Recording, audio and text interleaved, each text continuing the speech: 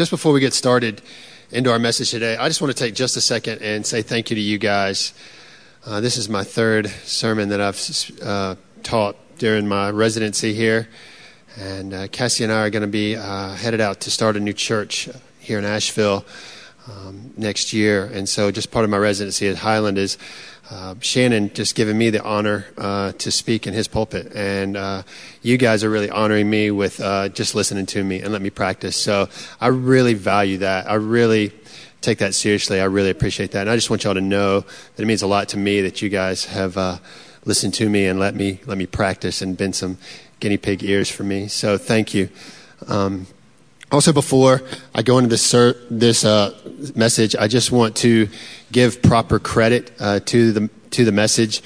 Just like any good book has an acknowledgement at the beginning of the book, my dad and I, he really helped me write this message, and I just have to say that because my dad's been my pastor for 30 years, and he and I have spent countless hours this week. We've probably spent 8-10 hours just talking about Joshua this week. And there's just an unbelievable amount of amazing content in this book.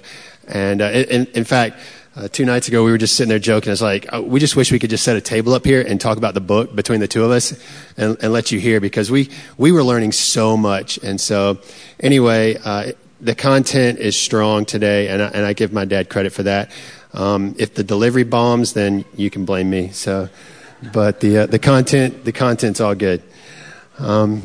Before we get started today, I really just want to kind of give a little bit of a disclaimer, kind of a rating, almost an R rating on this message. And don't worry, you don't have to cover the kids' ears.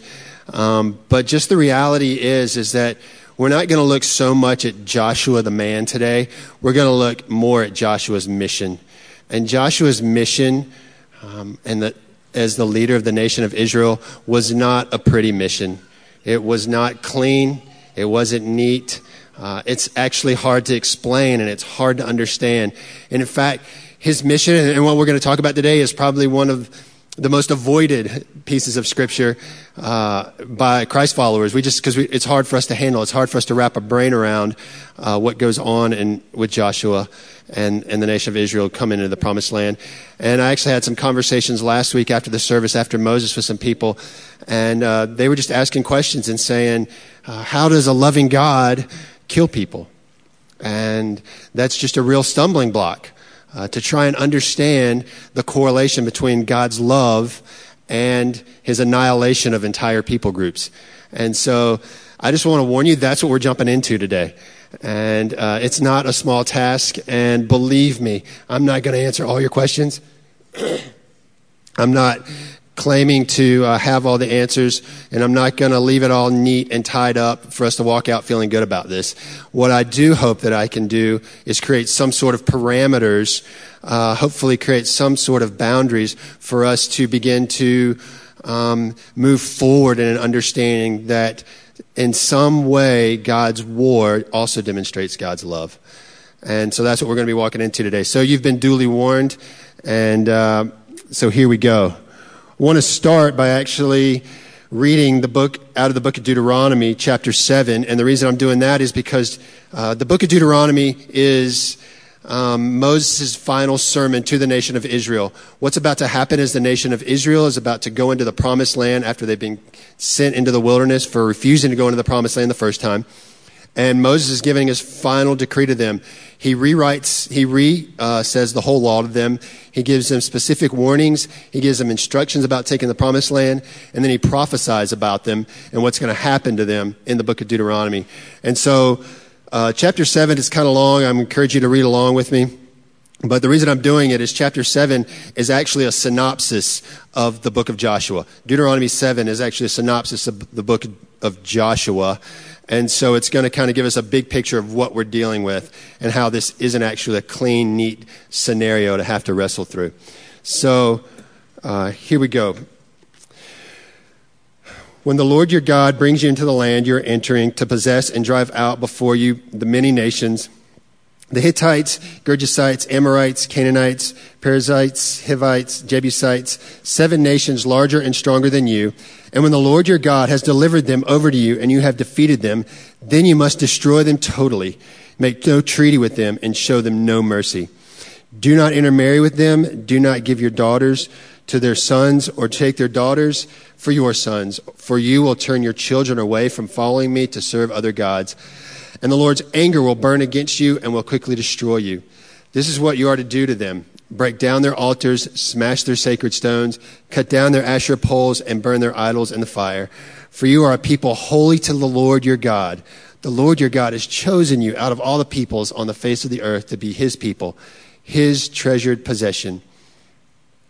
The Lord did not set his affection on you and choose you because you were more numerous than other peoples. For you are the fewest of all peoples, but it was because the Lord loved you and kept the oath he swore to your ancestors that he brought you out with a mighty hand and redeemed you from the land of slavery, from the power of Pharaoh, king of Egypt. Now therefore, know therefore that the Lord your God is God.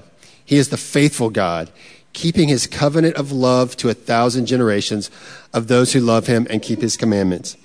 But those who hate him, he will repay to their faces by destruction. He will not be slow to repay to their faces those who hate him. Therefore, take care to follow the commands, decrees, and laws I give you today. If you pay attention to these laws and are careful to follow them, then the Lord your God will keep his covenant of love with you as he swore to his ancestors. He will love you and bless you and increase your numbers. He will bless you, bless the fruit of your womb, the crops of your land, your grain, new wine, and olive oil, the calves of your herds and the lambs of your flocks in the land that he swore to your ancestors to give you. You will be blessed more than any other people. None of your men or women will be childless, nor any of your livestock without young. The Lord will keep you free from disease. He will not inflict on you the horrible diseases you knew in Egypt, but he will inflict them on all who hate you. You must destroy all the people the Lord your God gives over to you. Do not look on them with pity and do not serve their gods, for that will be a snare to you. You may say to yourselves, these nations are stronger than we are. How can we drive them out? But do not be afraid of them. Remember well what the Lord your God did to Pharaoh and to all Egypt. You saw with your eyes the great trials, the signs and wonders, the mighty hand and the outstretched arm, which the Lord your God brought you out. The Lord your God will do the same to all the peoples who you now fear. Moreover, the Lord your God will send the hornet among them until even the survivors who hide from you have perished. Do not be terrified by them, for the Lord your God who is among you is a great and awesome God. The Lord your God will drive out those nations before you. Little by little, you will not be allowed to eliminate them all at once, or the wild animals will multiply around you. But the Lord your God will deliver them over to you, throwing them into great confusion until they are destroyed. He will give their kings into your hand, and you will wipe out their names from under heaven. No one will be able to stand up against you. You will destroy them. The images of their gods are to burn in the fire. Do not covet the silver and gold on them, and do not take it for yourselves, or you will be ensnared by it. For it is detestable to the Lord your God. Do not bring a detestable thing into your house, or you, like it, will be set apart for destruction. Regard it as vile and utterly detest it, for it is set apart for destruction. Let me pray for us. God, it's so amazing that we get to sit here and talk to the mighty, awesome God personally that this passage is about. And God, we just want to confess that these are some hard things for us to get.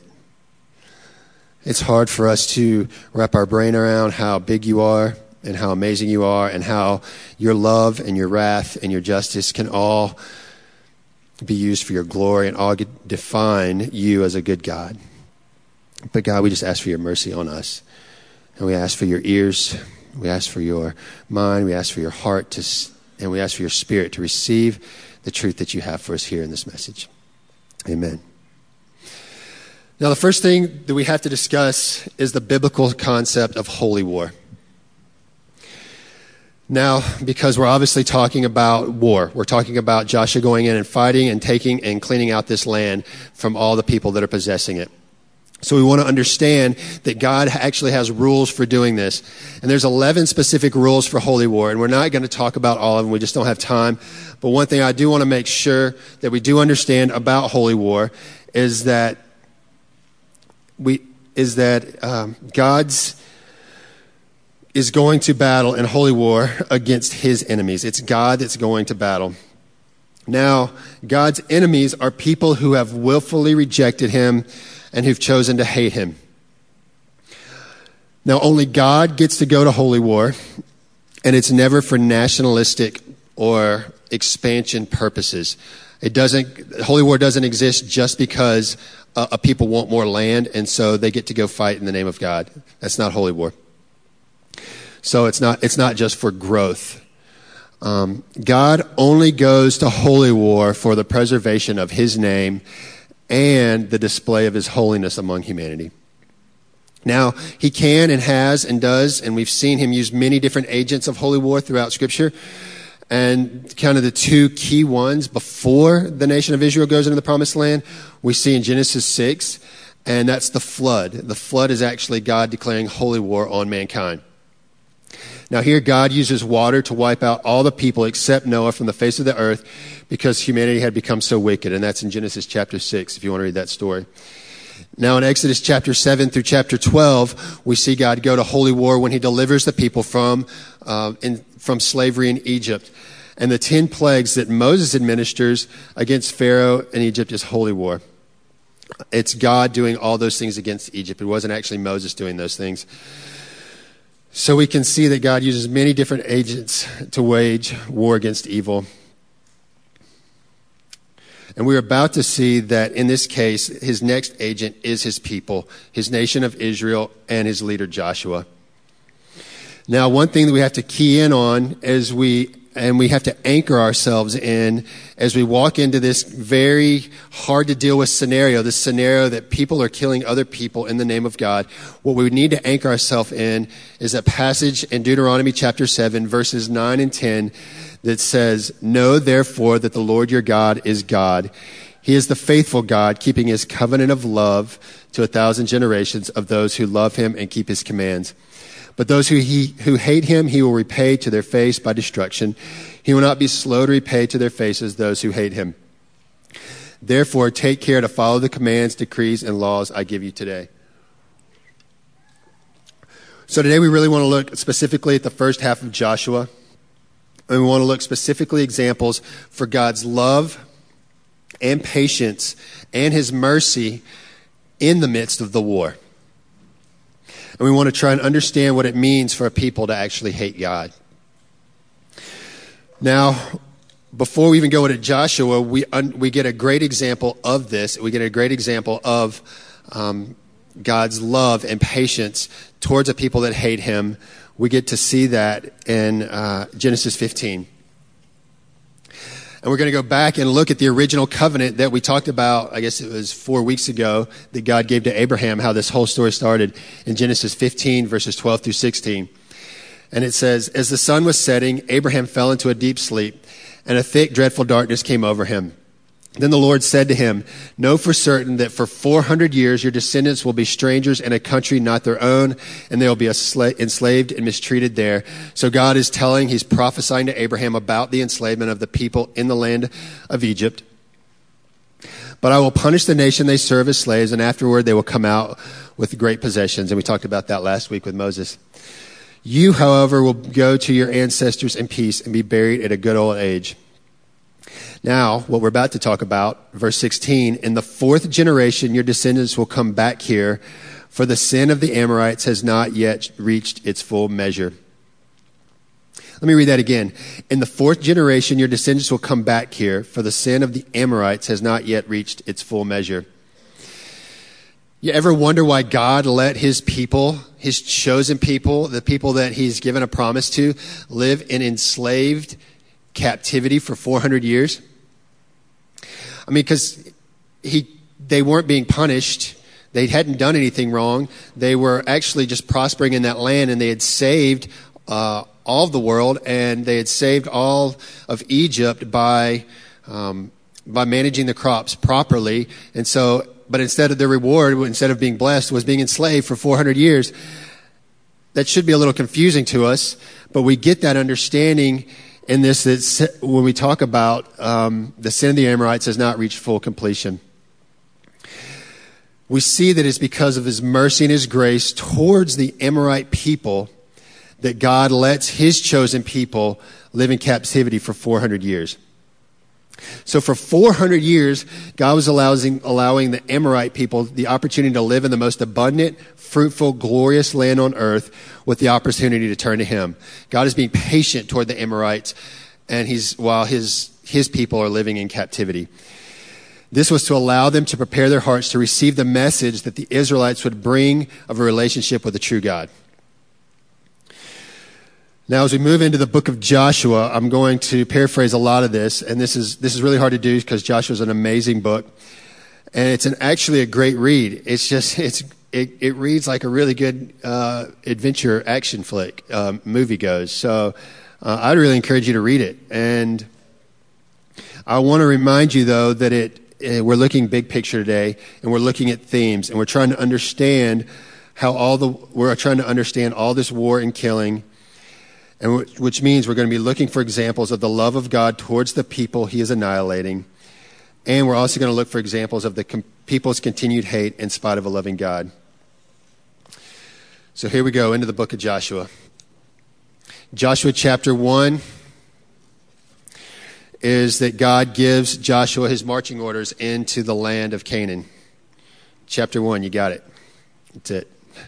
How's that for a summary? Chapter 2, something very interesting happens.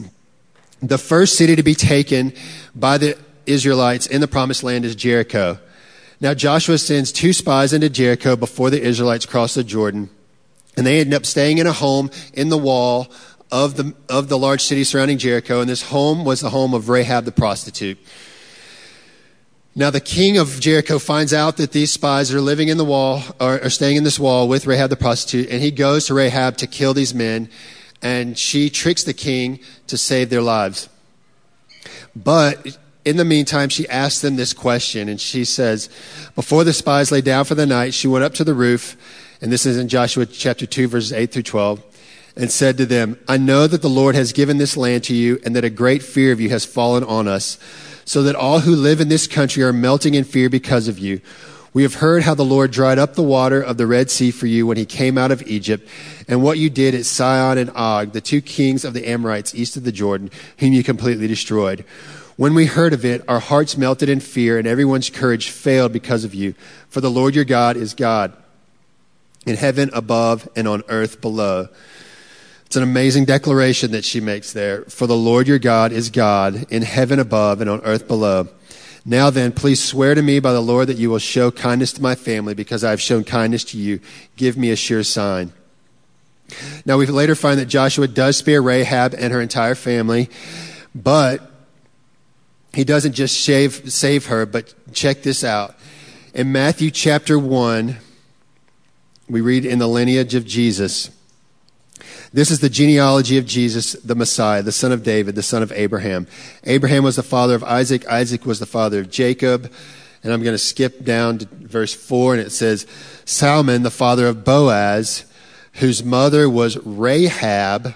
Boaz, the father of Obed, whose mother was Ruth. Obed, the father of Jesse. Now I'm going to skip down to verse 16, and it says, and Jacob, the father of Joseph, the husband of Mary, and Mary was the mother of Jesus, who is called the Messiah. Did you guys catch what happened there? It was because of her confession, God not only spared the life of Rahab, he makes her one of Jesus' great grandmothers. If that's not mercy, I don't know what is. Now, a side note is that many scholars believe that Salmon, her husband, was one of the 2 spies. Now, that's a good story.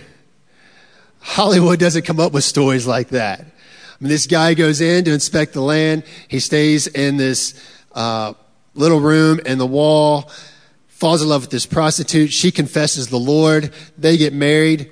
Jesus. I mean, come on, it doesn't get better than that. What a great story. So what we learned from Rahab's confession is that God was not attacking people who had no knowledge of him. It was people who knew him to be the one true God. We saw that in her confession, and they still rejected him. Furthermore, Rahab's story shows us God's willingness not only to protect his enemies who turn to him, but he would allow them into his family. Now, the next thing that happened is the nation of Israel crosses the Jordan, and that's an amazing story. I hope you read that sometime. So you've got the next step. And after they cross the Jordan, we see that they are now camping in the shadow of the city Jericho.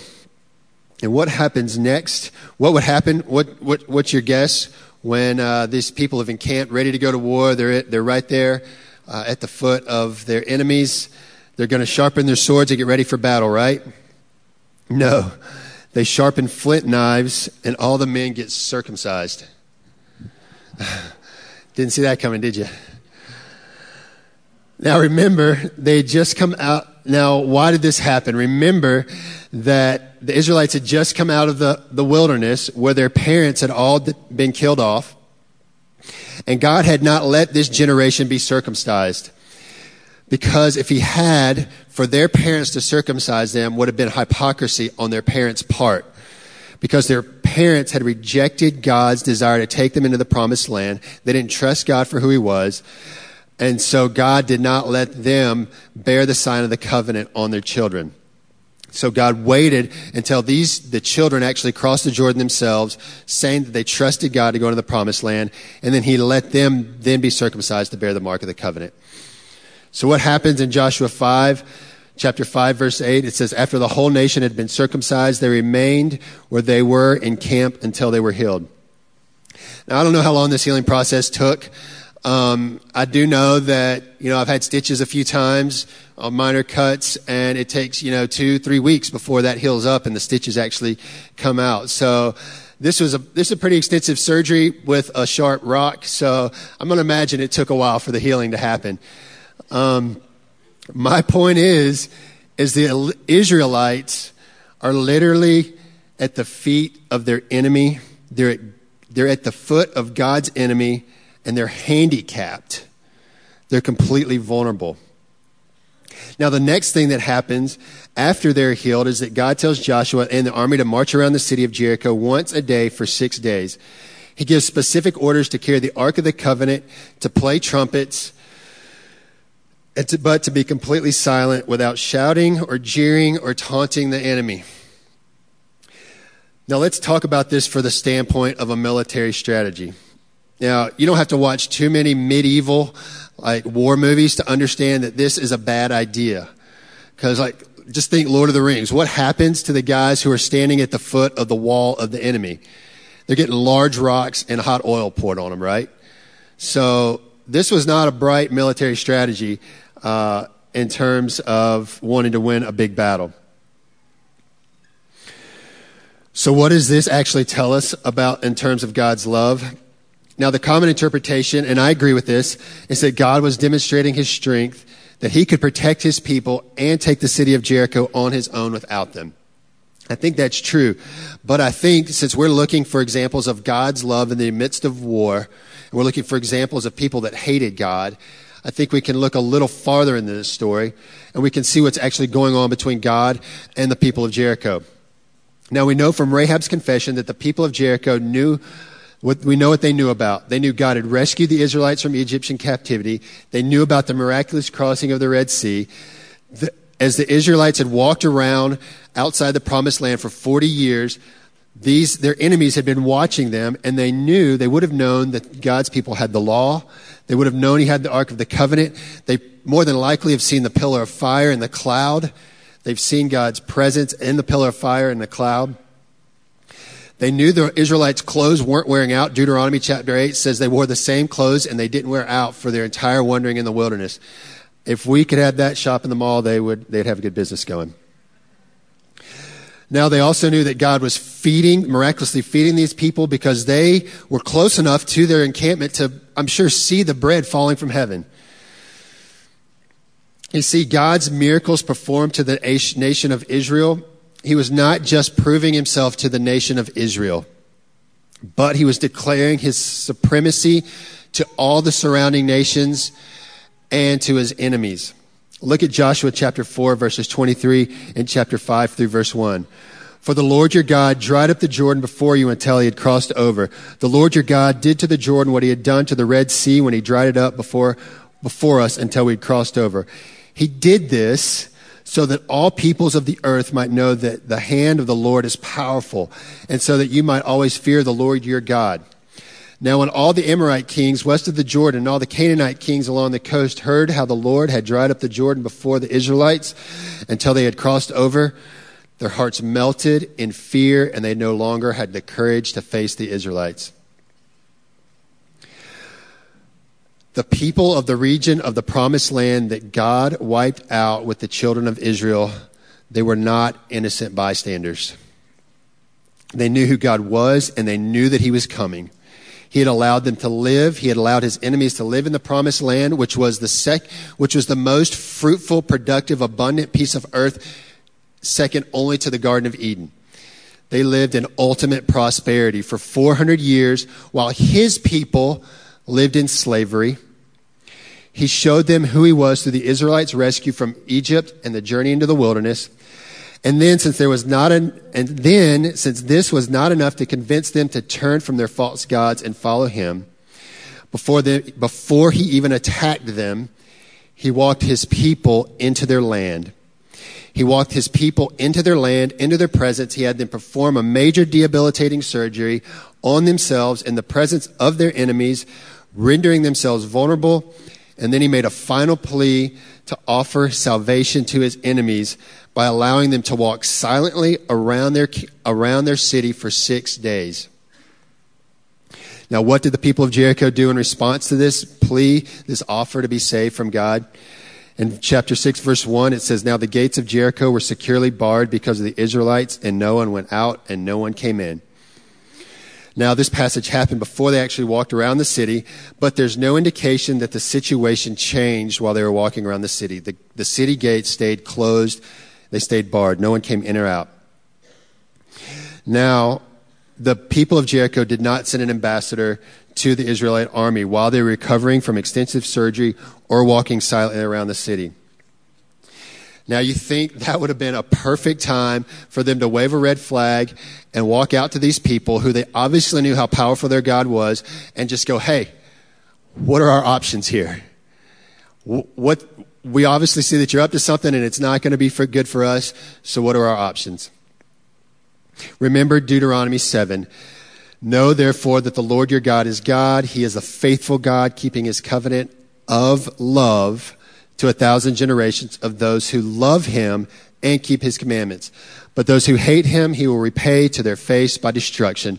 He will not be slow to repay to their face those who hate him. God created every possible opportunity to show those people that he loved them and he had no desire to kill them. Yet they didn't even inquire of his terms. Instead, they locked their doors and turned their backs on him, making it clear that they hated him and they hated the holiness that he was trying to bring to their land. Let's move on to the story in chapter 9. And I'm going to paraphrase this a little bit. It says, verse 3, However, when the people of Gibeon heard that Joshua had done to Jericho, now God goes ahead and destroys Jericho. They didn't come out of the city. On the seventh day, the people shouted around the city. The walls fell, and they took the city and annihilated it. So the people of Gibeon had heard what Joshua had done to Jericho and Ai, and they resorted to a ruse or a trick. They went on to delegate as a delegation whose donkeys were loaded with worn-out sacks and old wine skins, cracked and mended. They put worn and attached sandals on their feet and wore old clothes. All the bread of their food supply was dry and moldy. Then they went to Joshua in the camp of Gilgal and said to him and the Israelites, We have come from a distant country to make a treaty with you. Now, what was happening here was they were pretending like they came from a long way off, but actually they were only a couple days away. They were trying to increase the Israelites' pity on them. Now, here's what happened. When Joshua summoned the Gibeonites and said, Why did you deceive us by saying we live a long way from you, while actually you live near us? You are now under a curse. You will never cease to serve as woodcutters and water carriers for the house of my God. Now, here's what their answer was. Your servants were clearly told how the Lord your God had commanded his servant Moses to give you the whole land and to wipe out all his inhabitants from before you. So we feared for our lives because of you, and that is why we did this. We know we are now in your hands. Do to us whatever seems good and right to you. Now there's two things we get from the story of the Gibeonites. First, in verse 24, their confession, your servants were clearly told how the Lord your God had commanded his servant Moses to give you the whole land and to wipe you out the inhabitants from before you. The Gibeonite testimony makes it clear that not only were the inhabitants of the promised land aware of the things we talked about earlier, they were aware of the nation of Israel's travels, they were aware of God's goodness to those people, they were aware that God was coming to war with them. He had given them all these signs. He had appeared vulnerably in front of them. Not only were they aware of all those things, they also were quoting scripture. This was from Deuteronomy 7, the passage we just read. They understood what God had told Moses, and Moses had quoted to the people. They may not have the law, the scriptures there in hand, but they had heard it. They understood, so they also had God's word. Ultimately, the Gibeonites' testimony is proof of God's true desire for his enemies. They did not even come with pure hearts. They came with deception, and yet they demonstrated their desire to be shown mercy, which was God's greatest desire if only the people would have asked. At this point, we have really only taken a look at two things from the story of Joshua. We've looked at the lengths to which God desires to show mercy to the enemies of the Israelites in the promised lands. And we've looked at what the response was of both the people groups and the individuals who acknowledged him as Lord. Let me say that again. We've seen his desire to show his mercy to people, and we've seen what his response was to individuals, to Rahab, and to people groups, the Gibeonites, who asked for mercy. Now, chapter 11 gives us a bit of a picture of what turned out for the rest of the Israelite enemies. Joshua waged war against all these kings for a long time.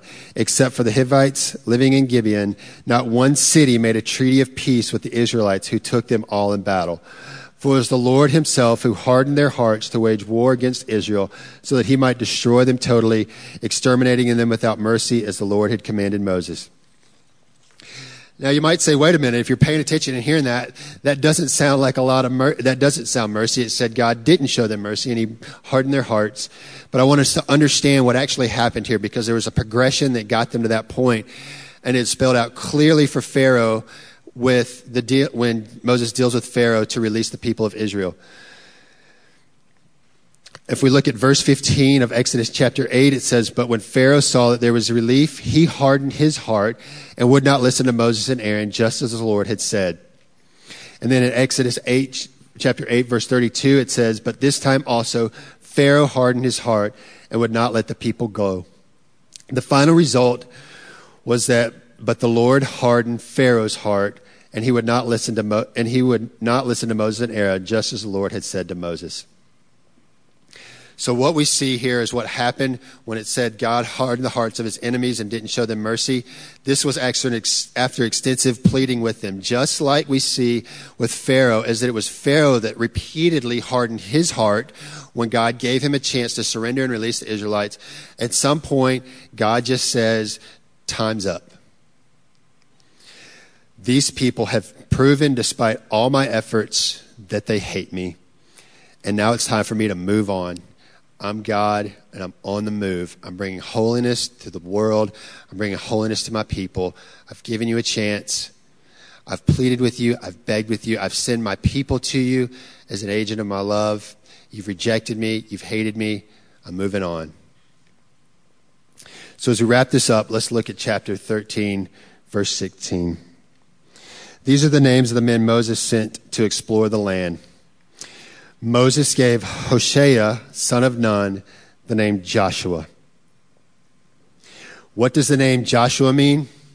Jehovah, God, is salvation. Look with me at Luke chapter 1, verse 31. You will conceive and give birth to a son, and you are to call him Jesus. What does the name Jesus mean? Jehovah, God, is salvation. Joshua and Jesus have the same name.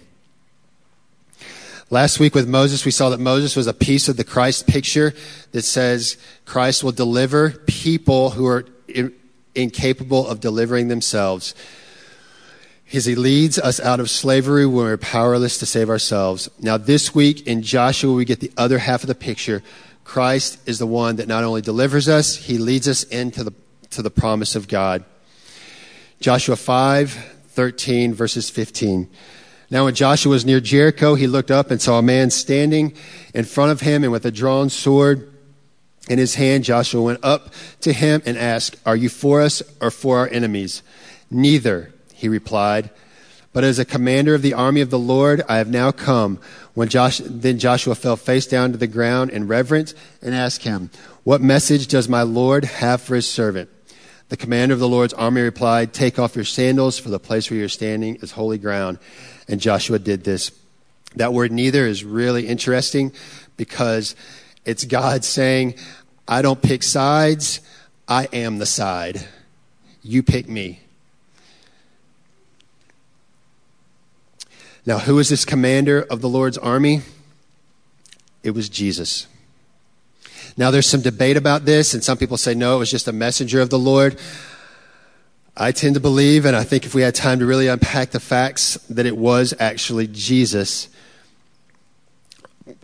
appearing in the Old Testament.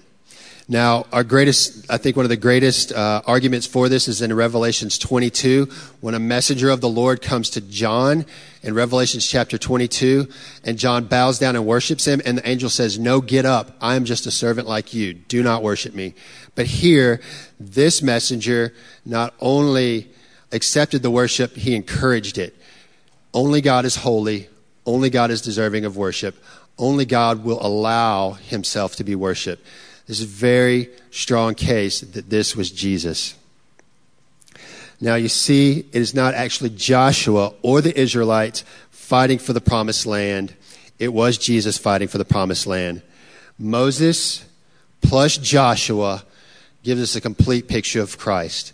Deliverer, leader into the promised land. What does this all mean to us? I want to look at 2 Peter chapter 3, verses 8 through 15, and I'm actually just going to paraphrase this. I'm actually just going to read a few passages. I'm not going to read the whole thing. It says in verse 8, and Drew and Kim, you guys go ahead and come up and get ready to lead us in worship. It says in verse 8, "But do not forget this one thing, dear friends. With the Lord, a day is like 1,000 years, and 1,000 years are like a day. The Lord is not slow in keeping his promise, as some understand slowness.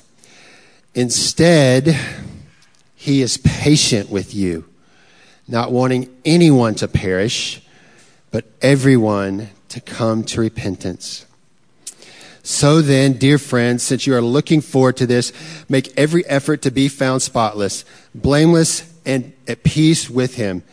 Bear in mind that our Lord's patient means salvation, just as our dear brother Paul also wrote you with the wisdom that God gave him. He writes the same way in all his letters, speaking in them of these matters. His letters contain some things that are hard to understand, which ignorant and unstable people distort, as they do the other scriptures to their own destruction."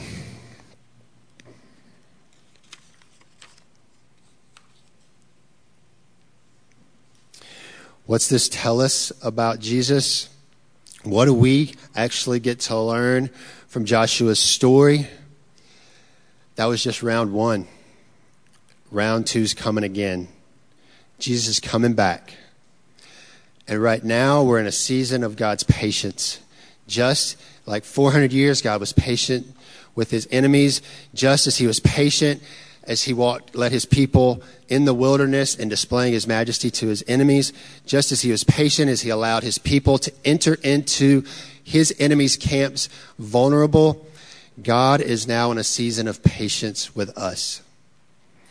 But we know from the story of Joshua what's going to happen.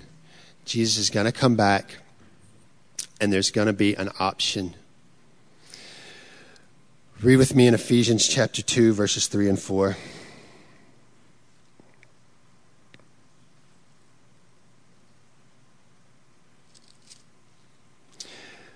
Who's the wicked? Who are the people that God is being patient with right now? It says, all of us also lived among them at one time, gratifying the cravings of our sinful nature and following its desires and thoughts. Like the rest, we were by nature deserving of wrath. We're all the enemies of God. We have all at one point in our lives hated God. But because of his great love for us, God, who is rich in mercy, made us alive with Christ. Even when we were dead in transgressions, it is by grace you have been saved. Now we're going to enter into a time of communion, and this time of communion is just a symbolic act of those of us who have confessed and understood that we were the enemy of God, but now in Christ, we are his inheritance, we're loved, we're the object of God's affection, and we come recognizing that that is of nothing of our own merit, but it's a free gift of God, and so we come to this table and we say, thank you, God. We say, thank you, Christ, that it was your body that was broken and it was your blood that was spilled so that I no longer have to live as your enemy. I'm not even just your friend, I'm your child. That's what this communion is about. Now, if you're just here and checking this all out, and this is something that's confusing to you, and you're just trying to figure out what we're doing here as Christ followers, I want to encourage you. I understand that I haven't made this all clear. I understand that I've talked about some really big, hard to swallow things. As a Christ follower, I still have a hard time swallowing it.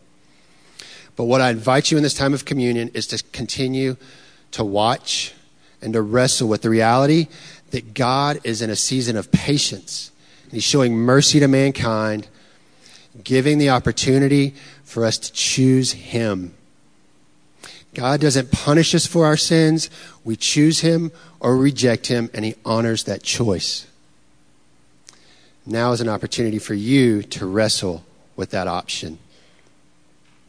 We don't do an altar call very often here at Highland, but I'm going to be standing over here to the left, and Shannon's going to be over here to the right. And if you're in a time of wrestling with that decision and that choice, and you'd like to talk to somebody or pray to somebody, with somebody about it, I want to encourage you that this is the most important thing you'll ever do. And I'd love to pray with you. I'd love to talk with you about it. You're welcome to the table.